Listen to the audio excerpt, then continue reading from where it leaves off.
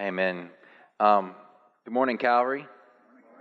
Good morning to our podcast listeners as well. We're doing a series called Neon, Hot Topics and Bold Answers, and today's topic is obviously on divorce. And right from the beginning, I just want to throw this out there. I know in this room there are people all over the map, and what I want you to hear, the preeminent theme of what we're going for today, is this idea of restoration.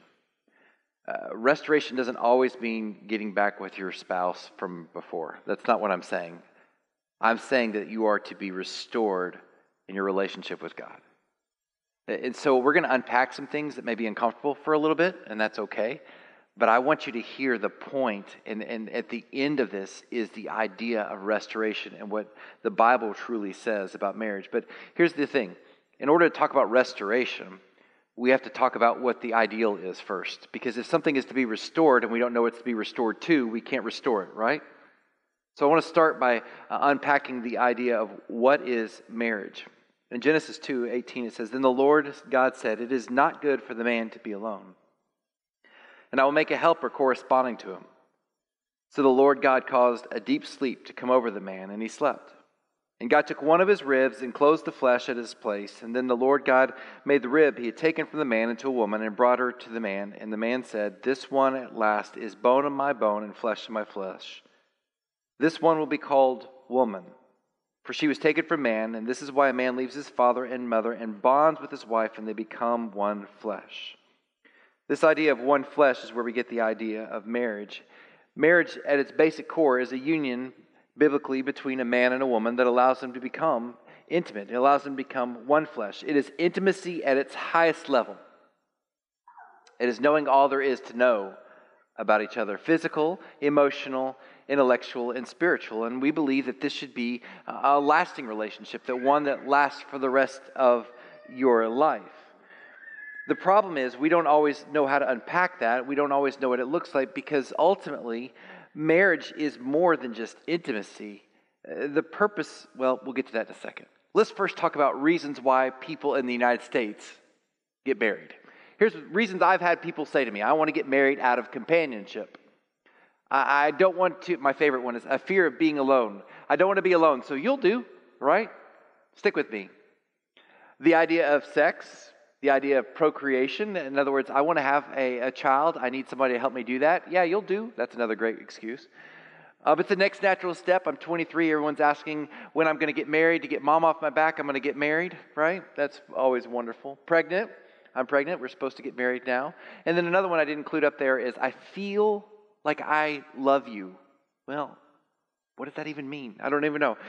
So those are some of the reasons why people have told me they get married. But there's some biblical reasons for marriage. Let's look at these.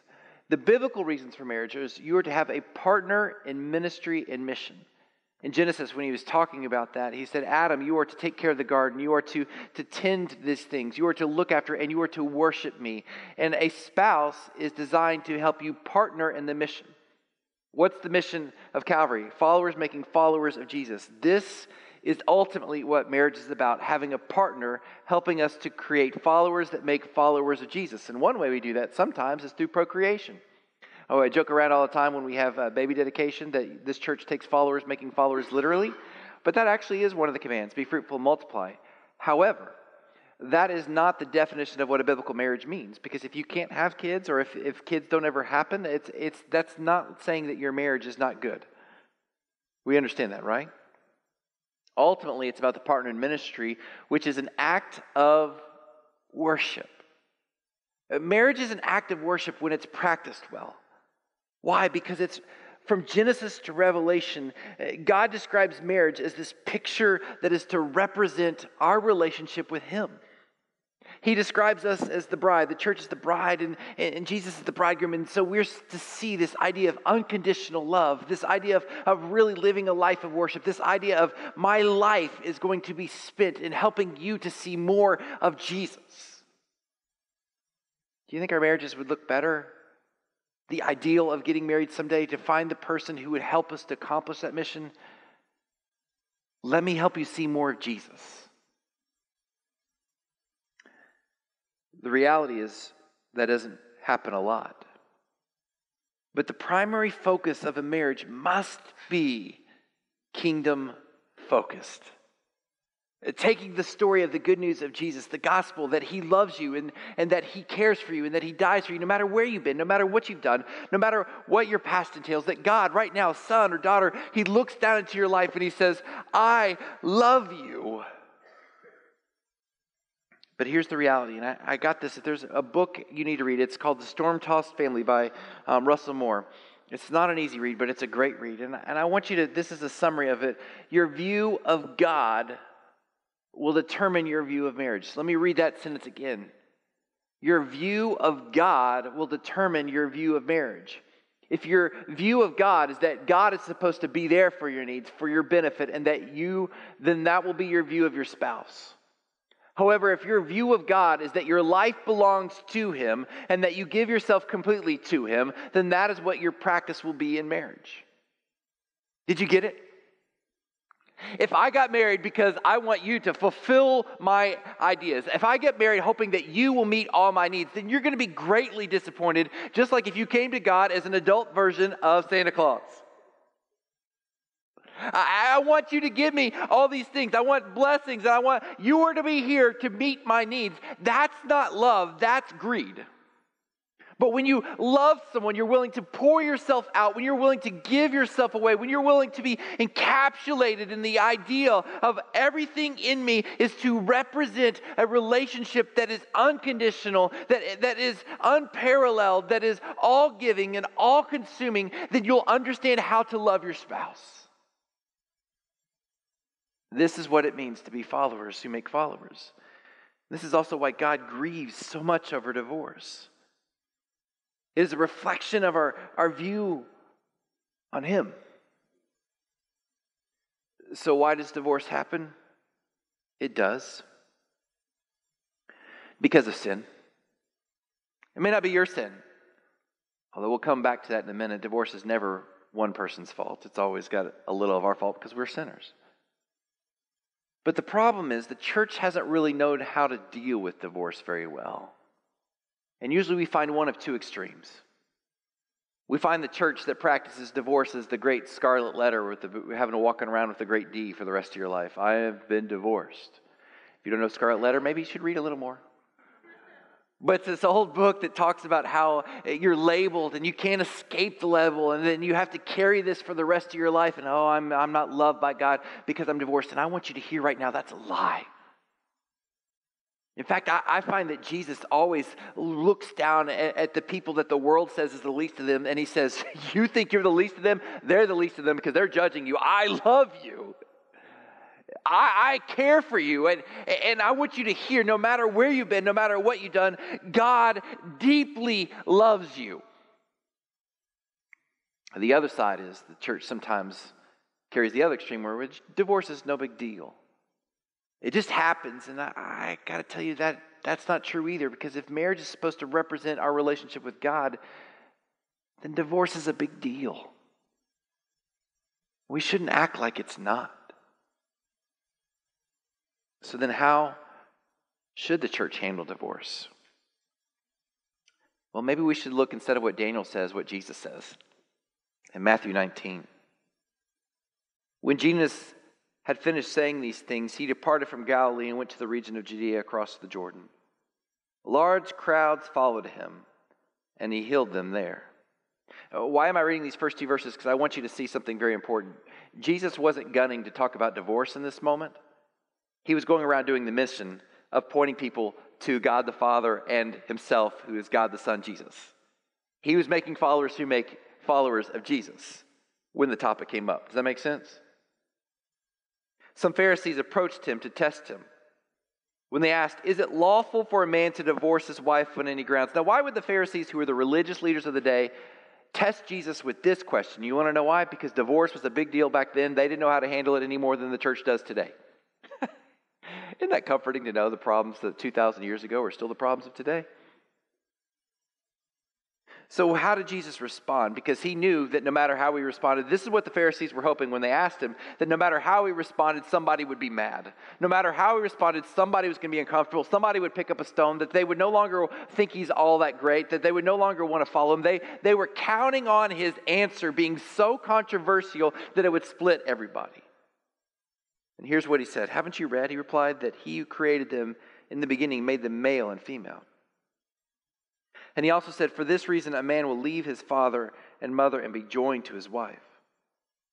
And the two will become one flesh. So they are no longer two, but one flesh. Therefore, what God has joined together, let no one separate. The becoming of one, the two becoming one flesh, is both a literal picture and a great picture of truth. To go back to Trevor's sermon, it's more than just a piece of cake. If you didn't hear last week, that will make no sense, okay? It's more than just a physical action. It is an all-accompanying reality that, well, in fact, the idea there is glue. That when they're joined together, they are glued together. And I'm not talking Elmer's glue here. You know, Elmer's glue, you can just scrape it off your fingers. This is like super glue. I can't undo my fingers. That's what it means to be married. And so what he's saying is this is a super important understanding that if you're looking for someone to marry someday, you need to understand you're supposed to be glued to them. If you're married to them, you're supposed to be glued.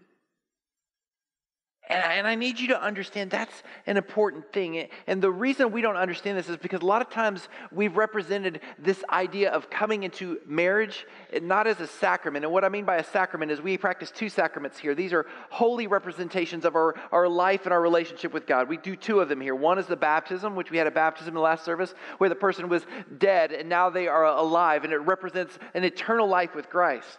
A marriage is another sacrament that we practice in that you are to represent, that you are going to represent the life living following Jesus from now into eternity.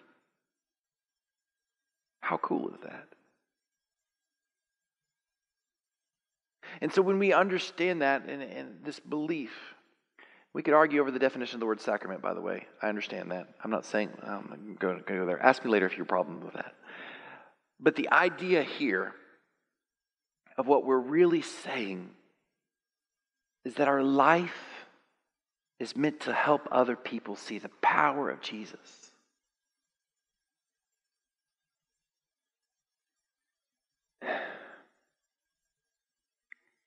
We don't understand what it means to follow Jesus because we haven't really understood what it means to love like He loved us.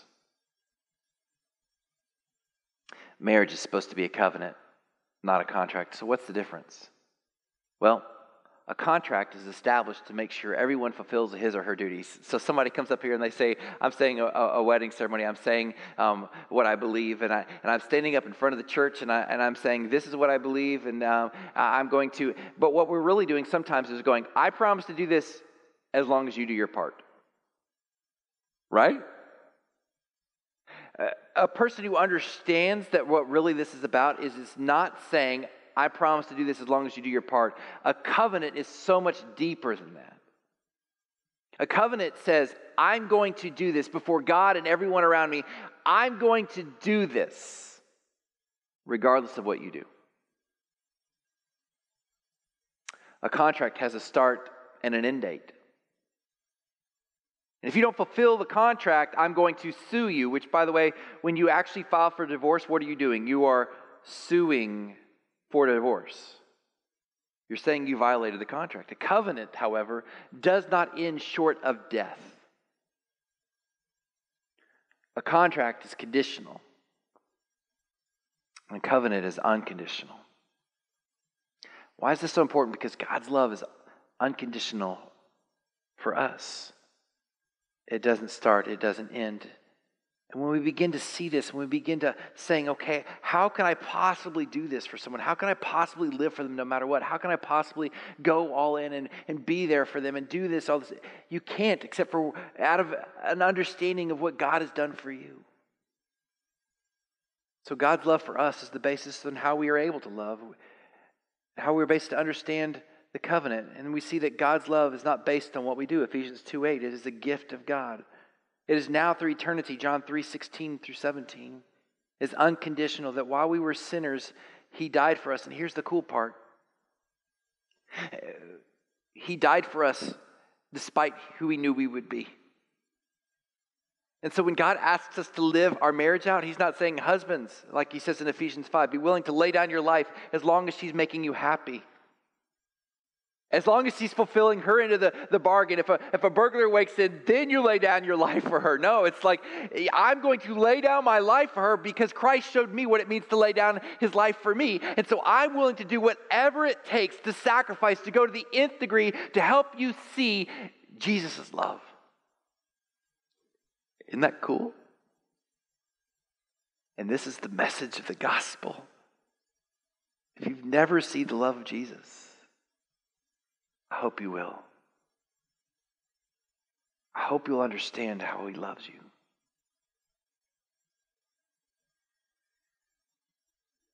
So then, if this is true, the scholars of the day wanted to know why God allowed divorce in the Old Testament, Matthew 19, 7 through 10. Why then, they said, did Moses, the Old Testament kingpin, command us to give divorces and send her away? He told them, Moses permitted you to divorce your wives because of the hardness of your hearts. Ouch. In other words, it's a covenant of love, and you're not in the love relationship. You're not following me. You're not on mission. You haven't done it for a while, so I'm kind of acknowledging the way you're already living. But it was not like that from the beginning. I tell you, whoever divorces his wife except for sexual immorality and marries another commits adultery. The sexual immorality there is really comes from the Greek word porneia, which is where we get the word porn, but it's more even so than porn. It's literally sexual deviation.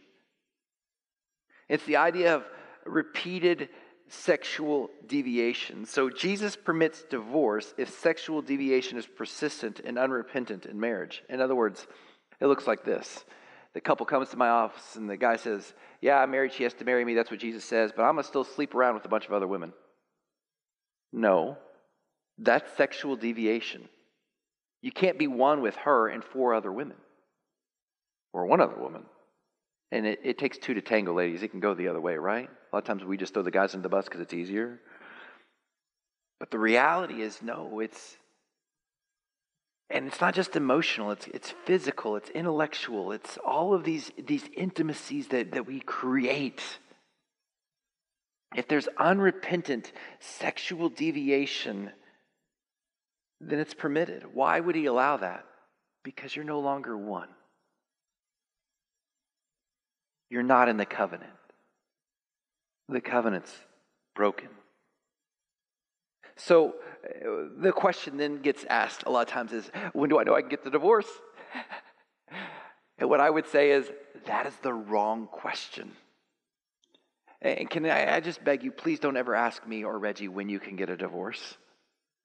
That is a big, huge sign that you're not understanding the picture of what the gospel is about. But let me give you questions. There are times when divorce is permitted. So let me give you the appropriate questions of how I know that the covenant has not worked, how we're not understanding the gospel by asking these 4 questions. When my spouse has abandoned the covenant of marriage.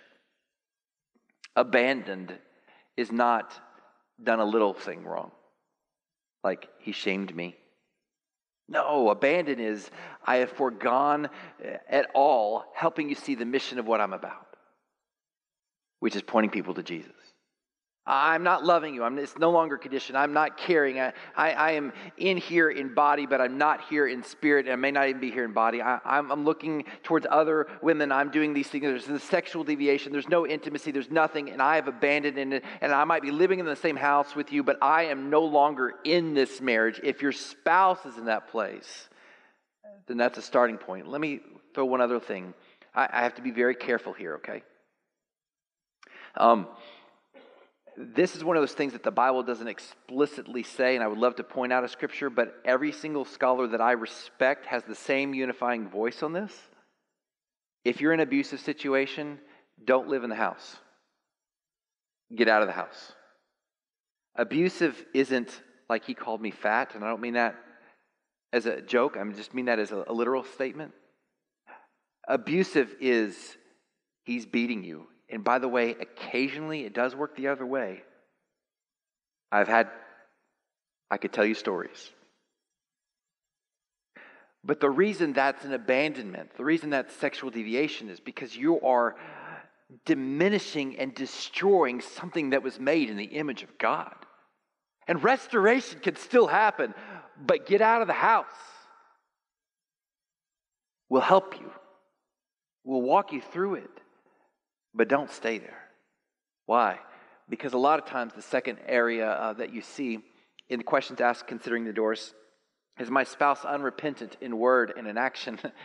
And abuse people, and forget the abuse. Maybe it's the sexual deviation, maybe it's whatever. They sit there and they go, I'm really sorry, and the next day they're going back to the same thing. If there's a repeated pattern of, I'm really sorry, take me back. I'm really sorry, take me back. They're unrepentant. They're saying what they think you want to say so that you won't leave. Third, and here's where we really start shifting it back towards you, and which is super important. Have I done everything I can to reconcile? Have I gone through the counseling, through the help? Have I taken the next steps that I need to? It's kind of like going around when you see the light on in your car. The oil light comes on, and then you keep driving it for another 1,000 miles, 2,000 miles, and all of a sudden the engine locks up, and you sit there and you go, I can't believe the engine locked up. I don't know why. You ignored the signs. And the engine locked up because you didn't actually take the heed of the warning sign. Have I done everything I can to reconcile? Have I gone to counseling? Have I sought help? Have I sought wisdom? Don't wait till the engine locks up. When the signs come up, get help. Own your part. Newsflash. Even if a person is cheating, the marriage is not leading to a divorce because one person is at 100% at fault. You know how I know? Because every one of us is a sinner. And every single person who's been married, Daniel Barry's going to testify and scream this from the mountain, has not been a great spouse. There are moments where I am not a good spouse.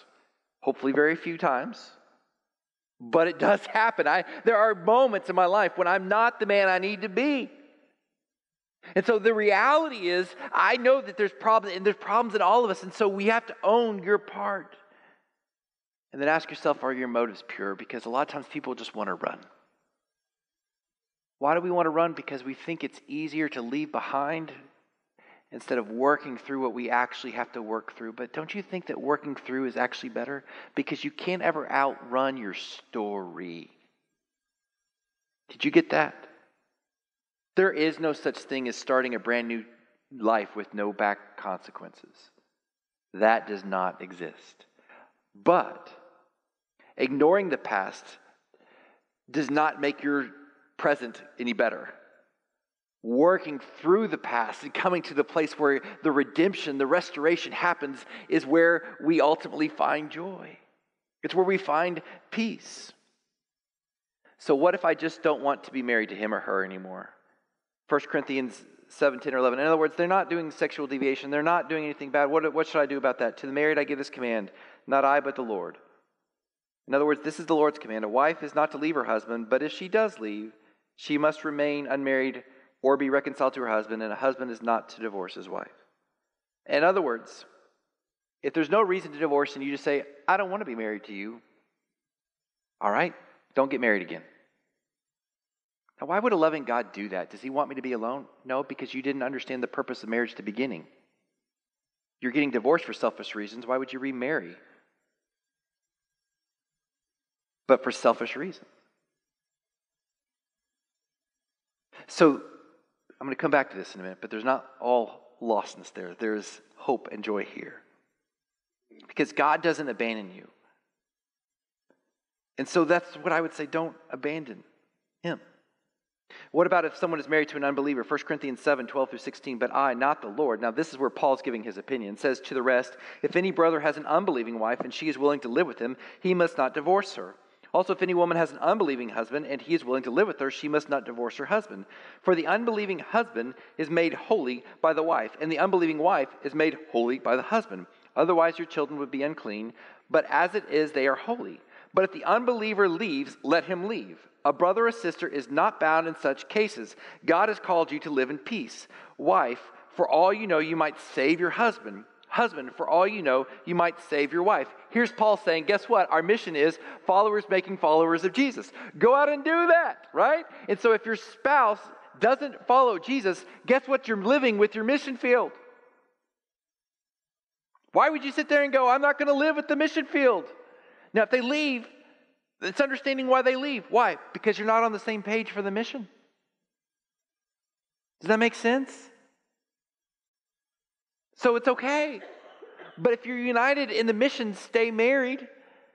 If you at all possibly can, you need to find a way to reconcile and work through that. And then to understand if they are not believers, then show them Jesus. Pray for them. Believe in the power of what that is. Now, here's the caution. If you aren't married, marry someone who is believing. Understand that life isn't about wearing the white dress and walking down and acting like it's your day. And groups go, what about me? It's still her day. But the problem is we don't understand what that is. It's not about the day. It's about a life lived together in union, helping people find Jesus. Don't get married for the white dress. You get married because the spouse will point you to Jesus. Do you understand? So what's next? Because we're all in different situations. What's next if my marriage is bad and on the edge of divorce? Seek help. Quickly. Show grace and mercy. Why? Because God has shown you grace and mercy. Aren't you glad? I mean, seriously, aren't you glad? So you know that a lot of times the only way I'm able to show my wife grace is to realize that she probably has to show me more grace than I show her. And God has showed me a whole lot more grace because God doesn't need grace, He's God. And God still loves me despite, love unconditionally. You want to change your marriage? Say, I'm going to love you. No matter what you do. Nanny, nanny, boo-boo.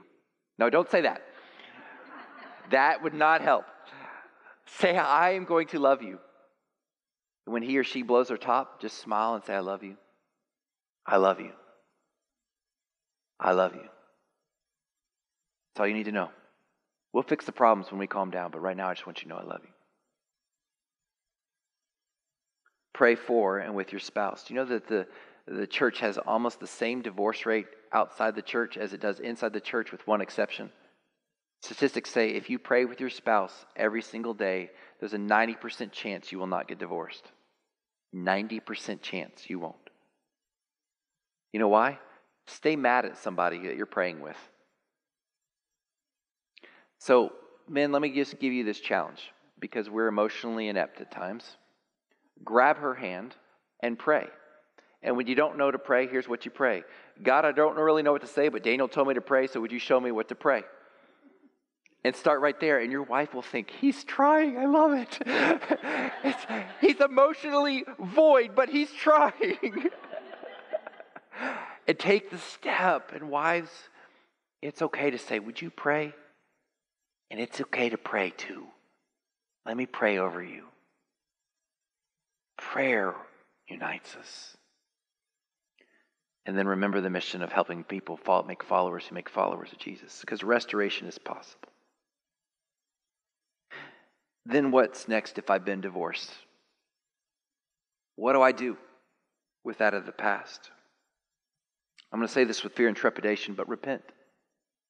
But he, if you start with but he, or if you start with but she, that's the surest sign you need to repent. Because why? Because there is part of this problem that is yours. And repentance lowers our position of posture into humility, and humility allows the outpouring of God's love to overwhelm us. You can't apologize for what they did. He or she may have been rude, may have been a jerk, may have done all these things, but the reality is you can repent for your part. And then allow healing. Healing sometimes hurts. When they cut you open, it hurts. But the master surgeon wants to heal you, which ultimately allows you to be restored and to get back on mission. Say, I don't know how to get on mission. What are you talking? Can God still use me? Absolutely, God can still use you. You know how I know? John 4. Jesus approaches this woman at the well, and she's like, hey, nobody wants to talk to me. And he's like, I'll talk to you. And he's like, why would you talk to me? No one talks to me. And he goes, in fact, I know a lot of people talk to you. The 5 husbands you've been married to and the man you live with now, all have talked to you, right? Like, how did you know that? And he goes, because I am God and I love you. You need me. And the thing you've been looking for in that relationship, you've been trying to find it in that relationship, will never satisfy you, but I will satisfy you. And she was like, this is awesome. I can't wait to keep this to myself. God loves me despite the fact that I've been divorced 5 times and living with the man. I'm going to keep it to myself. No, she went running, right? And she gathered everybody that she could gather, and she brought them back and said, here, listen to what he has to say. And let me just tell you, a church broke out that day because God loves to use a broken story that has been restored to help other people see how awesome and how great and how magnanimous his love is. God loves to use the broken because they know they need him. So you're not done on mission, but you got to be healed. Here's the other part of the story is you have to come to the understanding that you truly believe the gospel. It has to be all. You want to know why marriages fail? Because we don't go all in with this deep understanding that God loves me right where I am.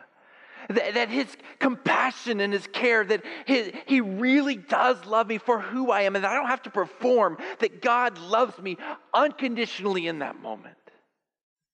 And if you believe that and receive it, then all of a sudden you have something to give.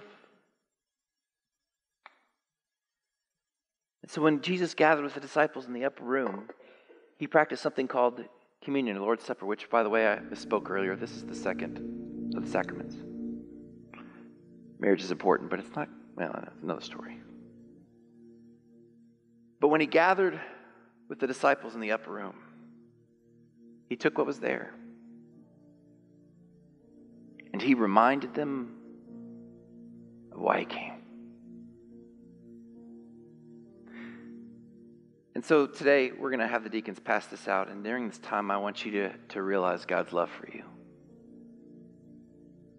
That there was someone who showed you what true unconditional love is, and you're never going to find it in that guy or that girl that you're trying to find your peace in. But guess what? When you find it in Jesus, that guy or that girl is going to help you be on mission and will actually bring you together. Because 2 people on a mission are joined together. Okay? If you're single, don't envy being married. Marriage has problems. Be happy and content being single and be on mission. And if God brings you together, so be it. Amen? But in this process, as we do this, I want you to realize God's love for you. So as you come, as the deacons come now and they take these plates, we're going to pass them, do it a little different. You can come on up. We're going to pass them. And what you're going to do is you're going to take one up, and then together in unison in a little bit, we're going to take a little bit of the cracker or the cereal, whatever is in the bottom of your cup, and the juice to remind us of what God has done for us. But as you hold this and as the trays are passed, I want you to remember how good our God is.